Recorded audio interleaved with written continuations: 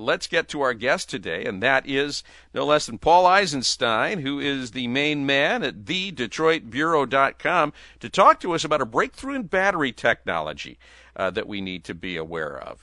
Paul, good afternoon to you. Hey, good to be with you. Just FYI, you might enjoy the fact that I am in Julian, California right now, test driving the brand new Hyundai Ioniq 5. It's interesting that you should say that. I was just talking with someone for our Powering Tomorrow podcast, presented by Clarios, who was doing the very same thing. What did you think about it? This is their new EV. Yep, I can only say a little bit because I am embargoed. That's part of the process of getting out early in these vehicles. I will say I'm impressed. I'll have something up on the 17th of December. We can talk about it more then. Okay. But I think Hyundai is going to have a lot of people very interested in this vehicle because of range and other benefits. And this is part of the continuing process, which gets us to what we're talking about of getting more range, getting faster charging, and all those things. So we know that for now at least, it is the lithium-ion battery that's getting all the attention in a lot of the BEVs. But there is a new technology coming, solid-state batteries. What's the difference between the two, and why will the solid-state be what you believe will be a giant leap forward? Well, of course, automakers and other industries that need batteries are looking for the next generation technology. There's a bunch of different ones out there, a lithium sulfur, aluminum ion, things like that. But the one that seems to be closest to production is, as you mentioned, something called solid state. Nissan, just late last month, announced that they plan to open up a pilot plant in Japan about 2024, and they expect to have these solid-state batteries in production 2 years later.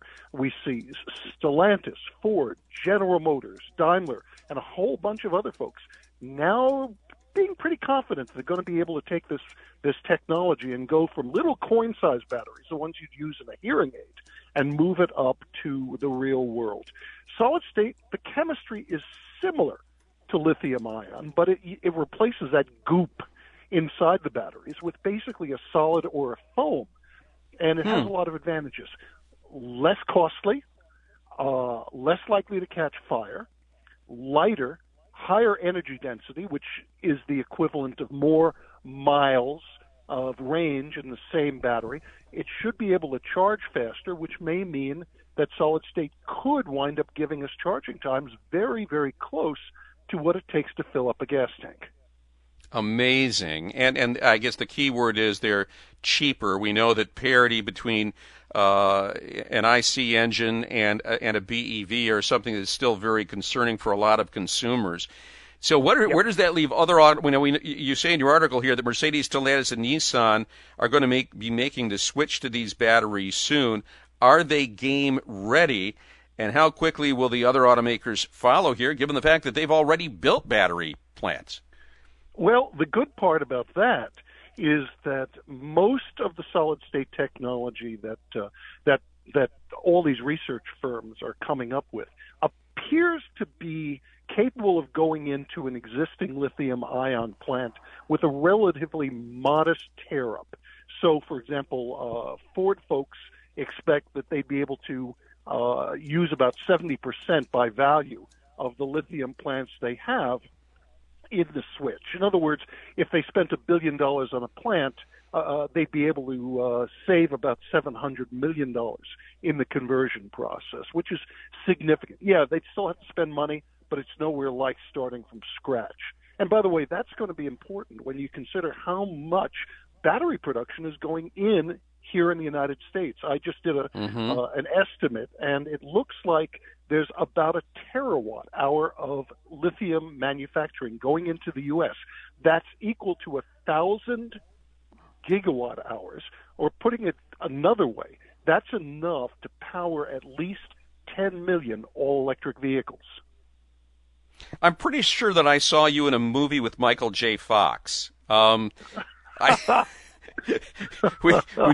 you start talking gigawatts and things like that, you know you leave me behind. Paul, it's a lot of power. Let's put it that way. It is. There are a lot of batteries. It's a mess of watts. I got to ask you real quickly, kind of an interesting milestone here, and that is that the folks at Ford are seeing their sales of the Mach-E approach the sales of conventional Mustangs. Yep, I did a story on that yesterday. They were only hundreds off from the regular Mustang. Now, you have to be careful measuring right now because, with the chip shortage, they're directing chips where they need to. So the regular Mustang, the coupe, production was down a little bit because they didn't have enough chips.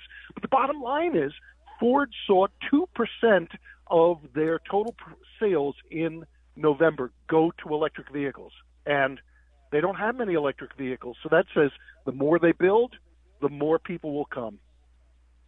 So yeah, at least, and it's be interesting to see where the ceiling is, because right now it's an artificial ceiling because of the chip shortage. So we will watch for that, Paul Eisenstein, and we will read about it as we always do at thedetroitbureau.com. Thanks for being with us. Great to be with you. And again, that is Mobility Makers, brought to you by Bridgestone. No matter what the next generation of mobility will be, it will be on wheels, and Bridgestone will be there. Bridgestone, solutions for your journey. When we come back, new news that a lot of folks that thought they'd be returning to the office in the new year won't be. We'll find out why next on The Guy Gordon Show.